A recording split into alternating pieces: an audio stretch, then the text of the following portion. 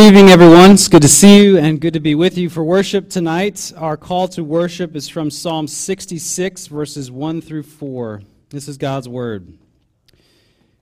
Shout for joy to God, all the earth. Sing the glory of his name. Give to him glorious praise. Say to God, how awesome are your deeds. So great is your power that your enemies come cringing to you. All the earth worships you and sings praises to you. They sing praises to your name. Would you join me in prayer? Lord, we are here once again to end our day singing your praises, to worship you. And we are grateful for the strength that you have provided us to be here together as a church body. And we pray that you would bless this service and that you would do amazing things that we couldn't expect, things in our heart, things in our lives, that you would answer prayer, that you would empower us for living a holy life this week, a life that brings glory to you and changes people's hearts as well. So God, would you bring faith this evening? Would you strengthen faith? Would you do all of this in your honor? We pray all of this in Jesus' name. Amen. Our first hymn is hymn 111. I invite you to stand as we begin our worship service with hymn 111.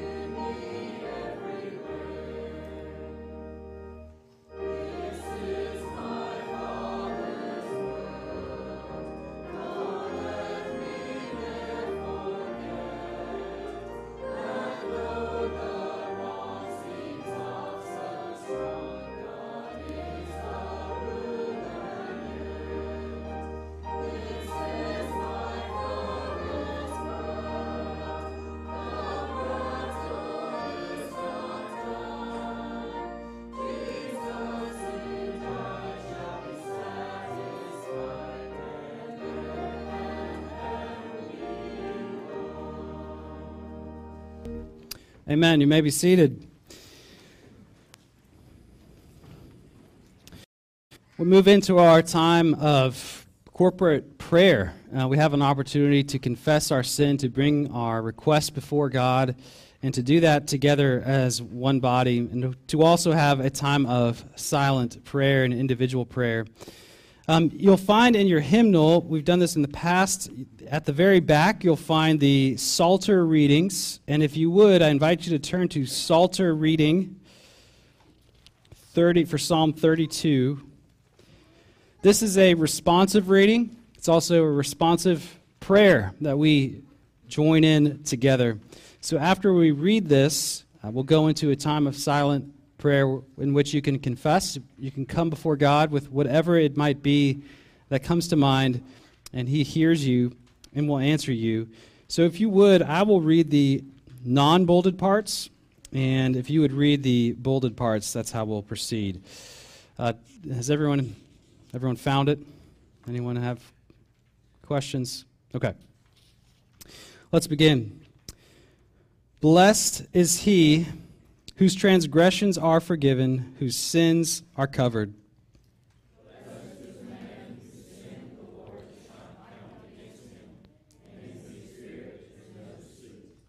When I kept silent, my bones wasted away through my groaning all day long.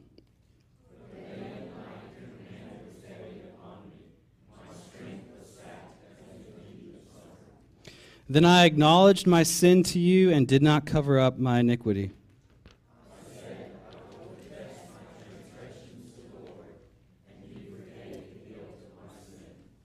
Therefore, let everyone who is godly pray to you while you may be found.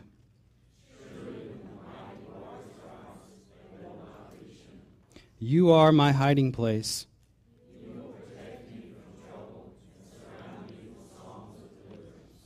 I will instruct you and teach you in the way you should go. I will counsel you and watch over you.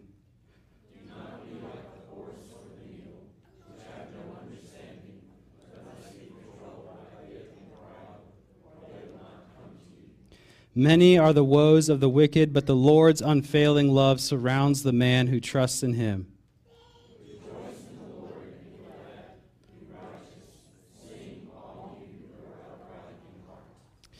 Let's go before God in some time of silent confession and prayer. And I recommend, if you don't know what to pray for, use this Psalter reading as a way to for things to pray about. Whatever might stick out to you, that is a fruitful way to pray. So let's go before God in prayer now.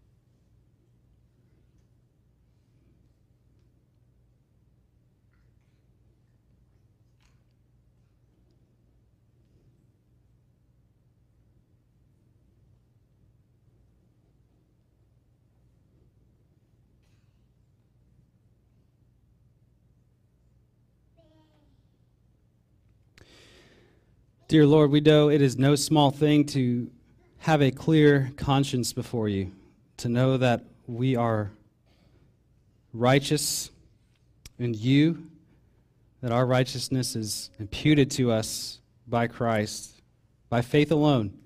And so we sit here this evening in humble reliance upon you, in humble joy that you have forgiven our sin, that you promise to always forgive us of our trespasses and sin. And God, you give us this good word from Psalm 145. The Lord is righteous in all his ways and kind in all his works. The Lord is near to all who call on him in truth. He fulfills the desire of those who fear him. He also hears their cry and saves them. The Lord preserves all who love him, but all the wicked he will destroy. My mouth will speak the praise of the Lord, and let all flesh bless his holy name forever and ever. And God, we bless your name this evening. There are many in this church who bless your name in the midst of great pain and great suffering.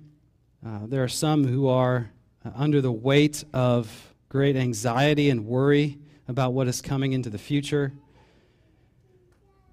There is innumerable things that concern us, that worry us, that shake our faith, that cause us to fear. And yet, Lord, you tell us you are near to us. You hear us, you answer our prayers, you walk with us, and you do that for your glory, so that we might praise you. So God, as we worship you this evening, as we worship you this week, would we come to you often in prayer? Would you lead us to yourself to rely on you this week, even tonight? Lord, we need you. We pray you would open our eyes to see and hear your word afresh this evening. We pray all of this in Jesus' holy name. Amen. As we take up our evening offering, we'll sing our next hymn, which is hymn 494, which is Forgive Our Sins as We Forgive. Hymn 494. Let's sing that together.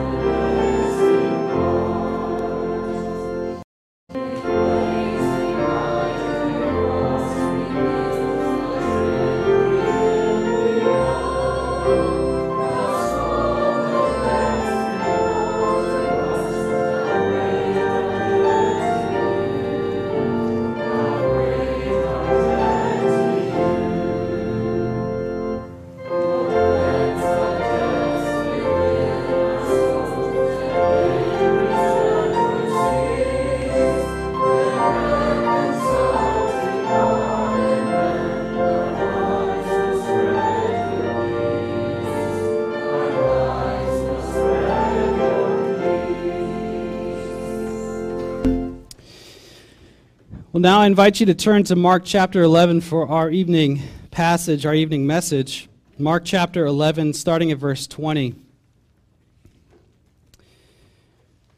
We're in the last third of Mark, in which we find the Passion narrative, the last week of Jesus' life.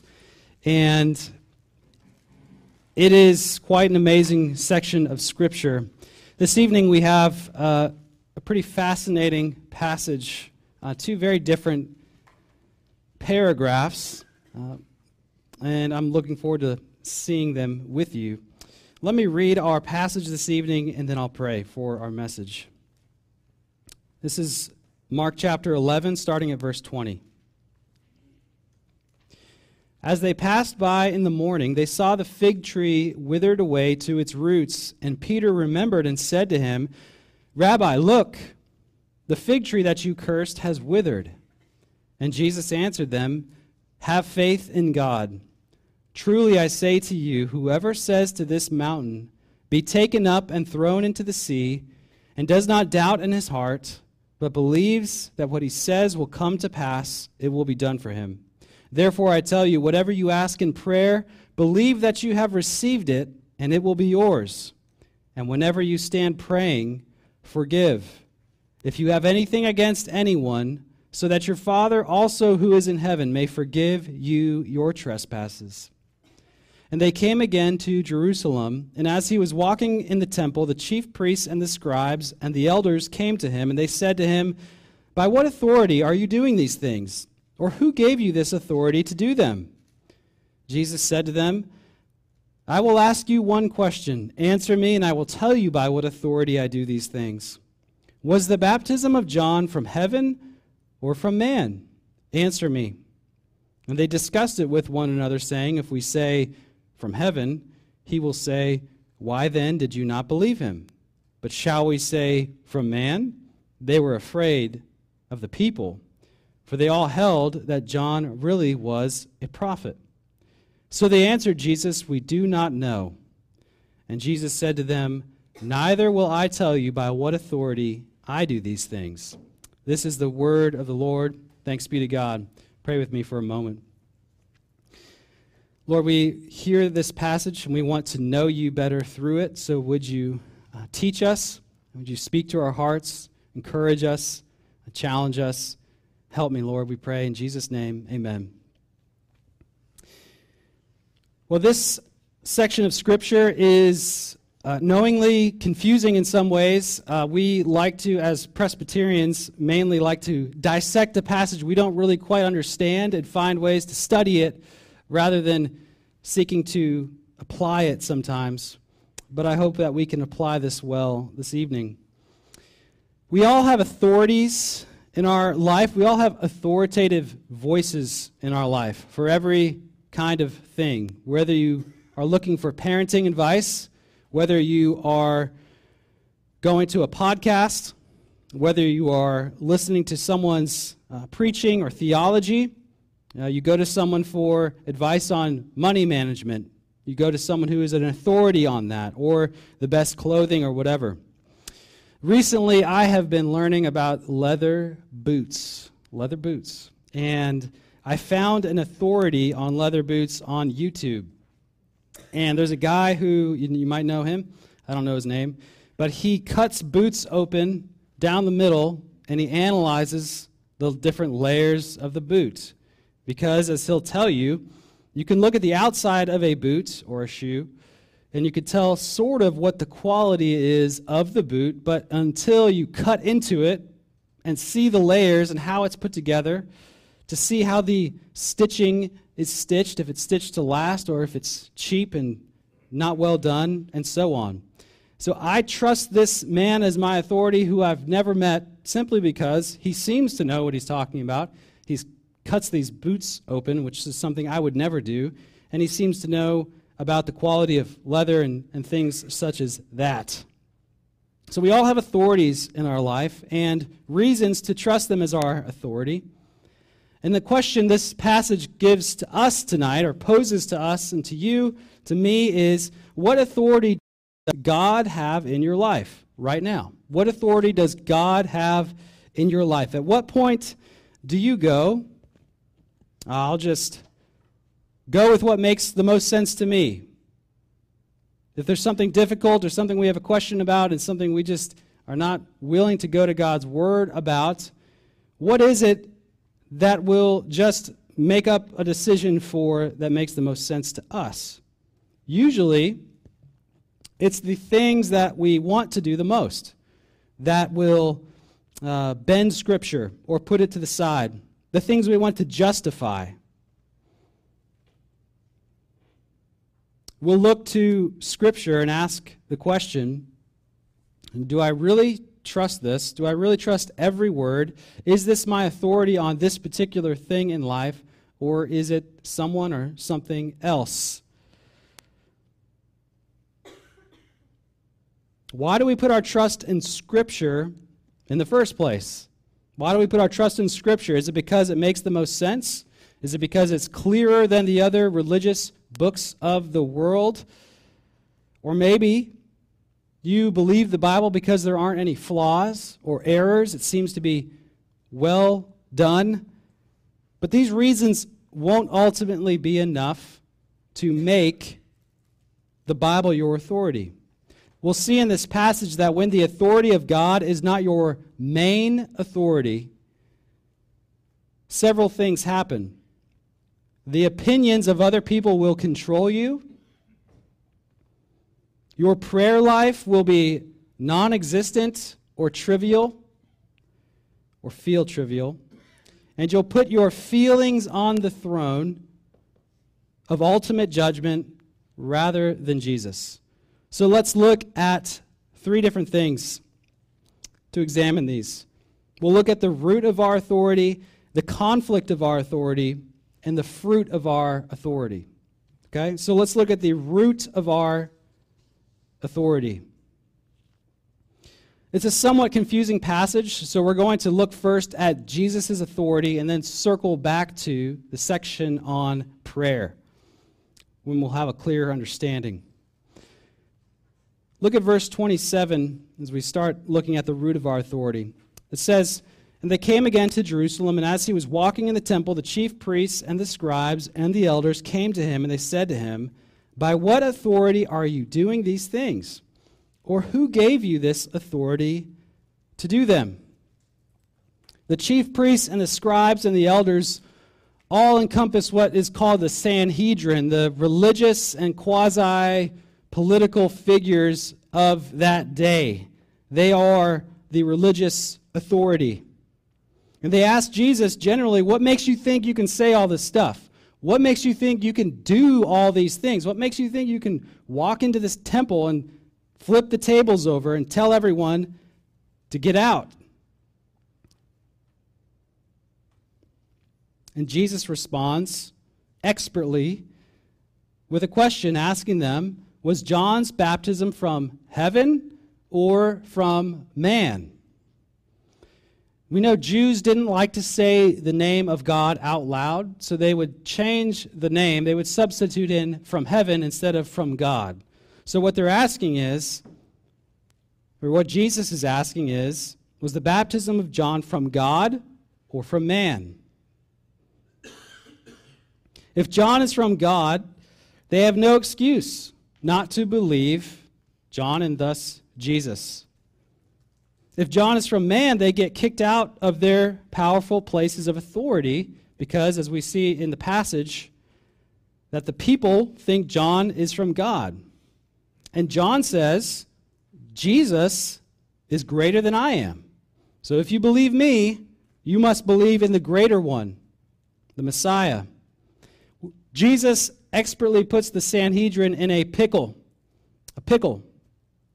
And we're in the same pickle because we have to decide what authority Jesus actually has to do and say the things that he does. Jesus' words, he says, come directly from the Father. Jesus does all his Father's will. That's all Jesus does is his Father's will. Thus, Jesus' words are God's words. What Jesus says, God says. We might ask the question, what does Jesus think about the authority of the Bible? How did Jesus use the Bible? What did he think about it? He had a very high view of the authority of Scripture. In Matthew chapter 15, he says, "Do not think that I have come to abolish the law or the prophets," which is a way of saying the Old Testament. "I have not come to abolish them, but to fulfill them. For truly I say to you, until heaven and earth pass away, not an iota or yoda, not a dot will pass from the law until all is accomplished." And then in Matthew 19, this is really interesting. Jesus tells us that in Genesis, God said, "A man shall leave his father and mother and cleave to his wife."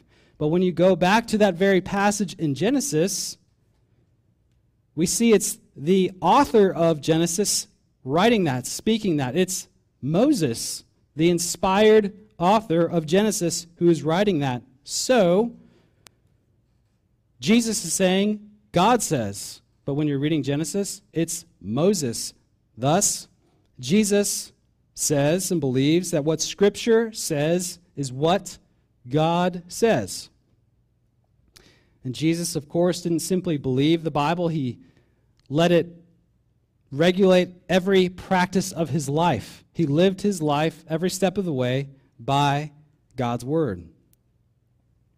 So the root of Jesus' authority is the Bible, because it's God's inspired Word. Not because it stands up to things like logical arguments, though it does, or because we have archaeological proof that somehow it's from God, though we do have great archaeological evidence. The Westminster Confession says that the authority of the Holy Scripture, for which it ought to be believed and obeyed, depends not upon the testimony of any man or church, but wholly upon God, who is truth itself, the author thereof, and therefore it is to be believed because it is the Word of God. Thus, if you trust the Bible to be God's Word because you've studied the history of manuscript transcription, or because it makes sense to you, or whatever reason that's not from God, from the Holy Spirit, they won't be enough to convince you that it is true and authoritative. And this is helpfully illustrated in our passage in verse 26, which is a little bit of a joke. Would you look at, if you have your Bible open, curious, do you have verse 26 in your version? Does anyone raise your hand if you see verse 26? Okay, 1, 2, 2, 3. 3, 4 people, 5. So some of us have verse 26, some of us don't. I bet you the people that don't have verse 26 have a little note in there that says at the bottom, some manuscripts include such and such from verse 26. I point this out to talk to you a little bit about how our Bibles came to be as we think about the authority of Scripture. Because once you start to dig into the details of how our Bibles that you hold today came to be, a lot of people, it shakes their faith. It shakes what they thought was true about God, about the Bible, and so on. So if you did not know, our chapter system that we have in our Bibles today came from a man named Stephen Langdon, who was an English church leader in the early 1200s. And verses came 300 years later in the 1500s. And I believe the gentleman who started this system, this verse system, goes by the name of Robert Eisen, or something of that nature. He was a French printer and was working on a Bible concordance at the time. So the Bible you have today, the one that you're holding in your hands, is the result of many developments and aids and reading aids over the years. But before the 1200s, most people were reading and encountering Scripture as units, as one cohesive unit without any numbers, without any verses. There are Bibles today that they sell. There are ESV reader Bibles called Reader's Bibles, Reader Bible. I have them. They are awesome because they take out all of the notes that's in Bibles today, and it helpfully just clarifies, gives you just chapter numbers, and then you just have text. So you just are able to read without having to stop and look at notes. I recommend that if you are looking for a new Bible. So the earliest manuscripts of Mark don't contain chapter 11, verse 26, though they're the exact words from Matthew chapter 6, verse 15, which says, "If you do not forgive, neither will your Father who is in heaven forgive your trespasses." Without belaboring this more, many old manuscripts do contain verse 26, which is why many Bibles still have that verse today. If you're a King James Version fan, they also include verse 26, even though the main manuscript or source that they used for their translation doesn't include it. So it's helpful to remember that our Bibles have been painstakingly transcribed and copied over the years by God's help, but that means there are questions that we have about the Bible that we hold itself. There are, in fact, scribal errors. There are mismatches. There are verses that are here, of course, as we see, that aren't in other places. And so if the authority of the Bible for you rests on an airtight, perfectly put together book, then you're out of luck. Lord, thanks be to God, we actually have great confidence in the Bibles that we have today. Great confidence. Better than any other work of literature that we have from that time period especially. If you have questions about that, we can talk another time. But we believe, as this church and this denomination, that the original sources, the original manuscripts for our Bible are without error. Are without error. And I thought helpfully, one commentator said that in the final analysis, no cardinal doctrine, no essential truth is affected by any viable variant in the surviving New Testament manuscripts. For example, the deity of Christ, his resurrection, his virginal conception, justification by faith, and the Trinity are not put in jeopardy because of any textual variation. Confidence can therefore be placed in the providence of God in preserving the Scriptures.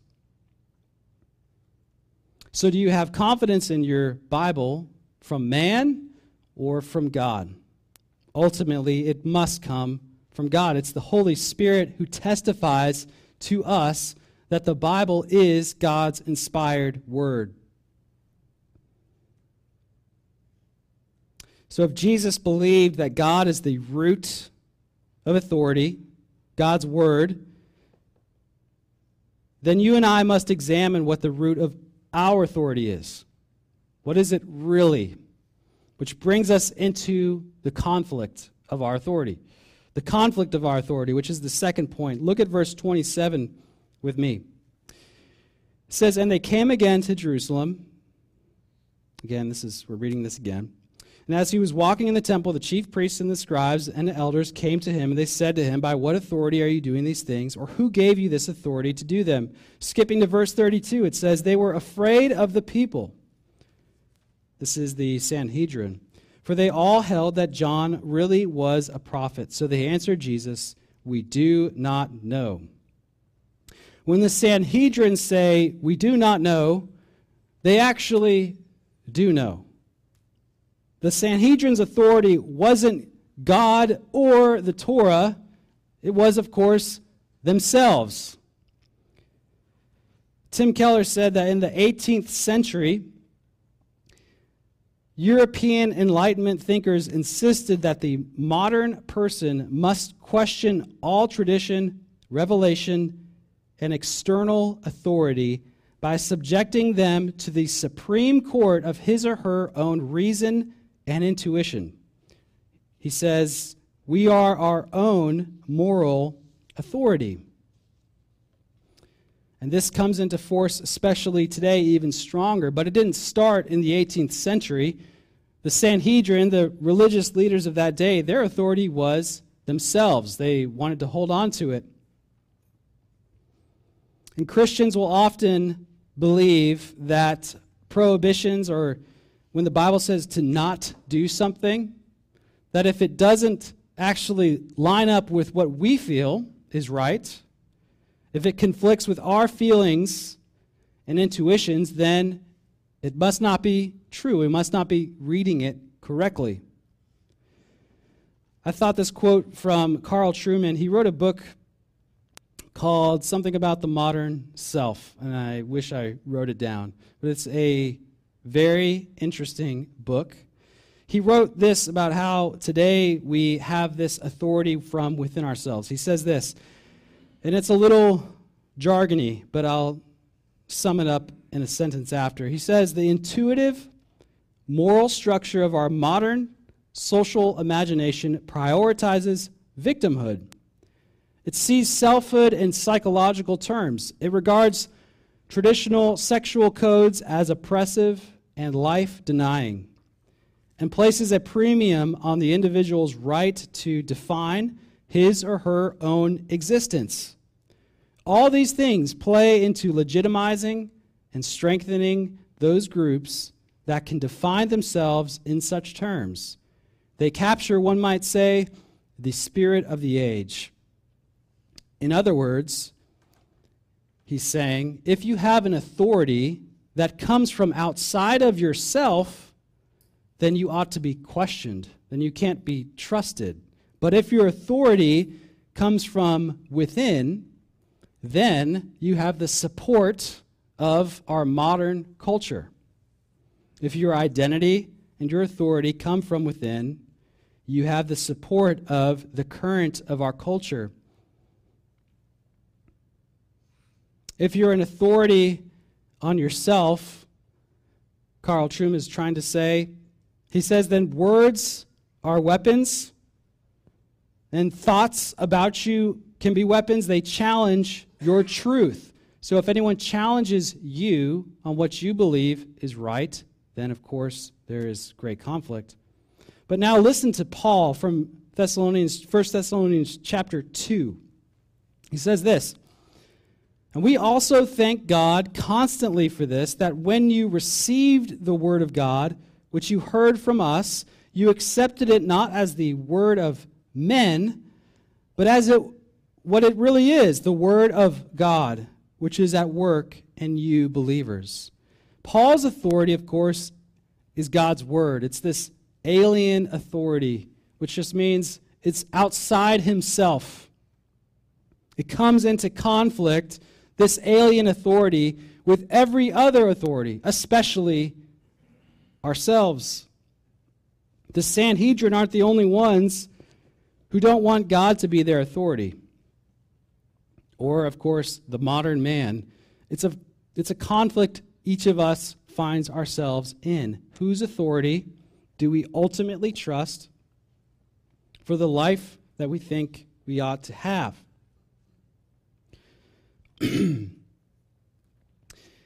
So, sorry, my voice.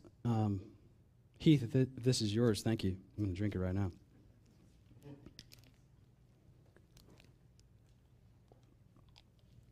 The Sanhedrin think that they're holding on to their power, right? They think they're holding on to their power by being their own authority.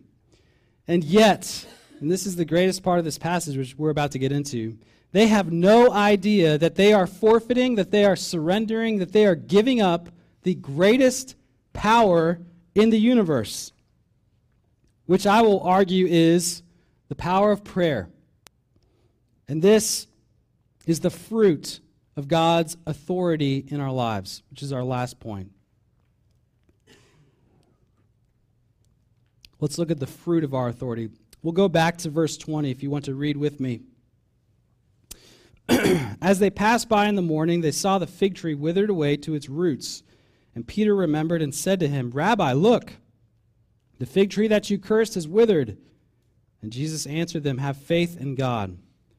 Truly I say to you, whoever says to this mountain, be taken up and thrown into the sea, and does not doubt in his heart, but believes that what he says will come to pass, it will be done for him. Therefore I tell you, whatever you ask in prayer, believe that you have received it, and it will be yours. And whenever you stand praying, forgive, if you have anything against anyone, so that your Father also who is in heaven may forgive you your trespasses. The greatest power you can possess is the power given to you by the highest authority in the universe, right? Which is God, the Father, Son, and Holy Spirit. I want to give you an illustration.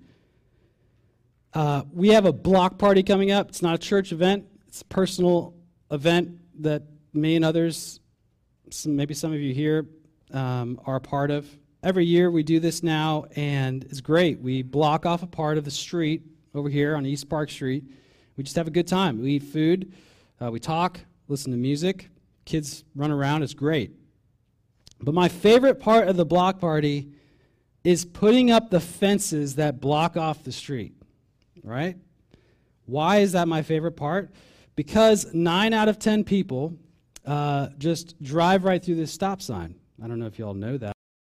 The stop sign over here, can't remember the cross streets.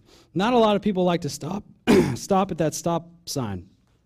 And so I love to block the street off because they are forced to stop.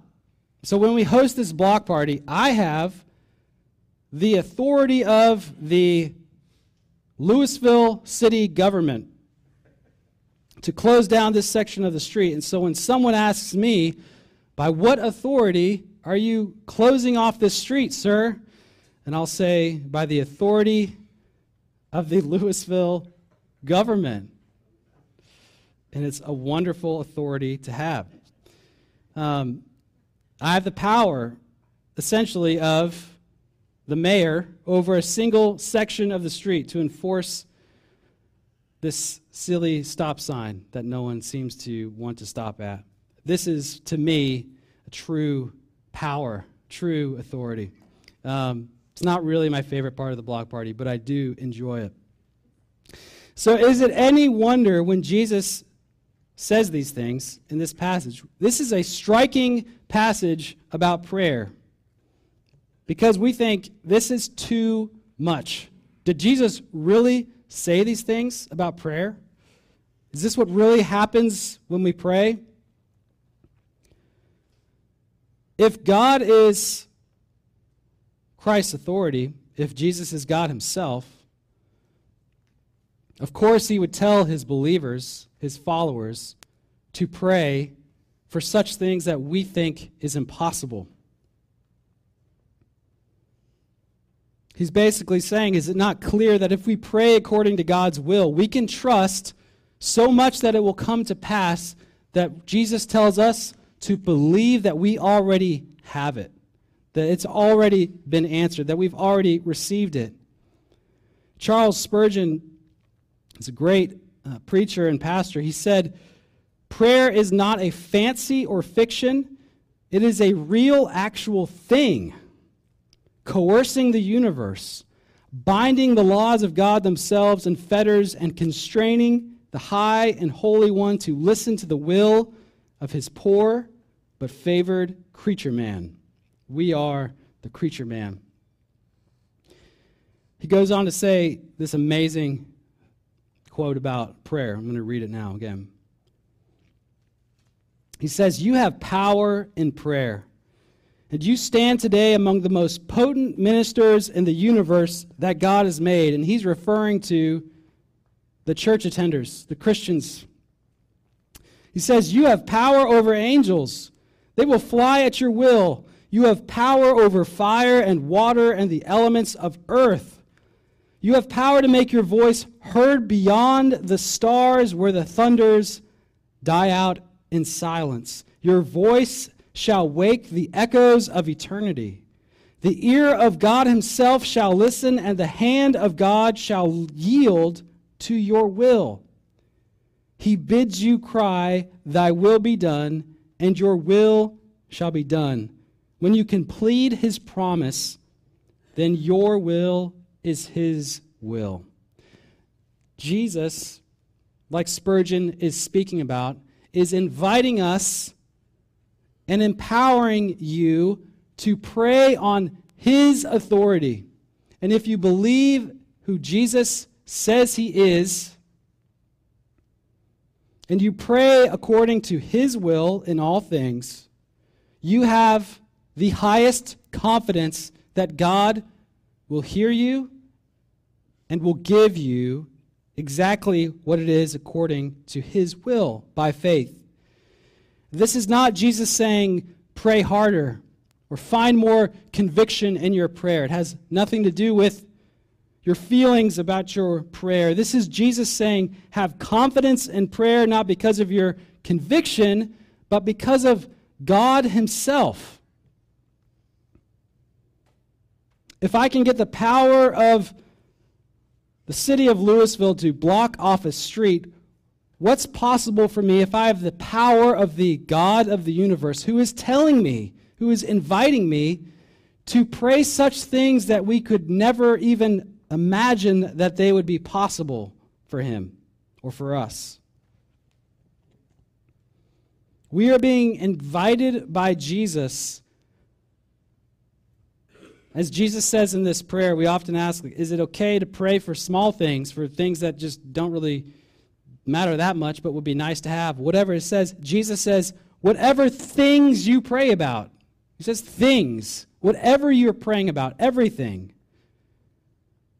We're invited to ask God, to implore him with the conviction that we've already received it, that it's as good as done. Which made me ask the question, how foolish am I? How foolish are we when we set aside such a powerful activity to the whim of our convictions? Where we just say, I don't feel like praying, or I haven't felt like praying recently. If that is the case for you, and it often is for me, we're called to build the fruit of God's authority into our lives. Make a time to be with God. How could you not? If this is what Jesus is offering you, according to his authority. This is a wonderful quote from another pastor. This is the last quote about prayer. He says, "Remember, the Lord will not hear you because of the arithmetic of your prayers. He does not count their numbers. He will not hear you because of the rhetoric of your prayers. He does not care for the eloquent language in which they are conveyed. He will not listen to you because of the geometry of your prayers. He does not compute them by their length or by their breadth. He will not regard you because of the music of your prayers. He does not care for sweet voices, nor for harmonious periods. Neither will he look at you because of the logic of your prayers, because they are well arranged and excellently compartmented. But he will hear you. Because you plead the person of Christ, the Holy Spirit inspires you, and the blessings which you shall ask shall surely come to you.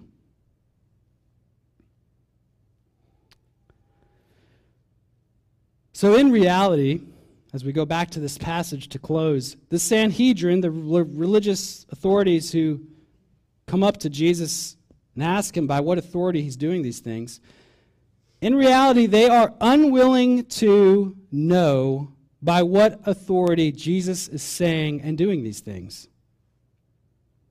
The judgment of the Sanhedrin is clouded by fear of popular opinion. As we saw, everyone held that John really was a prophet. So the opinion of the people was the most important thing. When we learn that to those unwilling to commit themselves to the authority of Jesus, to the authority of God and his word, Jesus says he refuses to commit himself. So if you refuse to commit yourself to him, he refuses to commit himself to you. He says, neither will I tell you by what authority I am doing these things. So those who cannot be honest with themselves cannot be honest about or with Jesus. If you do not trust or commit yourself to the authority of God, found in his inspired word, lived in and through Jesus, applied by the Holy Spirit, neither will God commit himself to you. And so we're called this evening, you and I, believer and unbeliever especially, to commit yourself to the one who loves you so much that he came to earth, suffered, died, and rose from the grave, who is calling you now to cast your anxieties upon him because he cares for you, who is saying, take up the power of God's authority and pray for great things, for small things, for all things. Do not neglect him, and he will not neglect you. Let's pray. Lord, prayer is often the area of the Christian life in which many of us say we struggle the most, I being one of them. So God, would you give us a heart by your supernatural power that craves to be in your presence in prayer? And would you give us this boldness of faith and confidence because of your authority that we would pray for things according to your will that we would never pray for or even hope for on our own? Would you give us such great confidence in our prayer, and would you cause us to see you at work through our prayer with you, through our communication, through our conversations with you? God, there is such great power that you offer your people. Would you remind us of that once again and move us to be near you? As you call us, as we draw near to you, you will draw near to us. So, Lord, pursue us, we pray. In Jesus' name, amen. If you would stand for our last hymn to close our service, which is hymn 586, Take My Life and Let It Be. Let's sing hymn 586 together.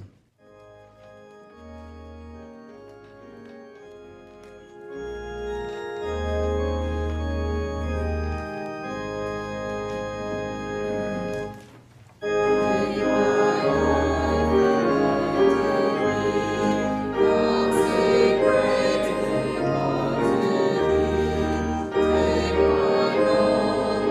my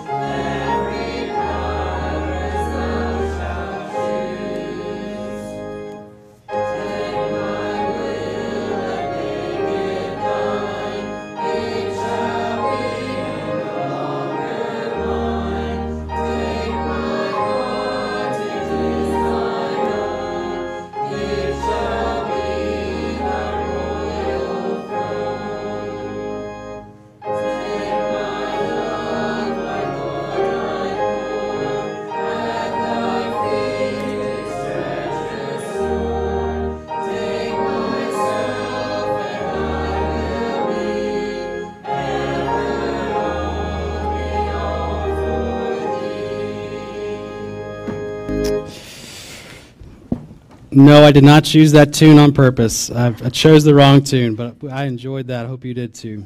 Go with God's blessing now. Now may the God of peace himself sanctify you completely, and may your whole spirit and soul and body be kept blameless at the coming of our Lord Jesus Christ. He who calls you is faithful. He will surely do it. Amen.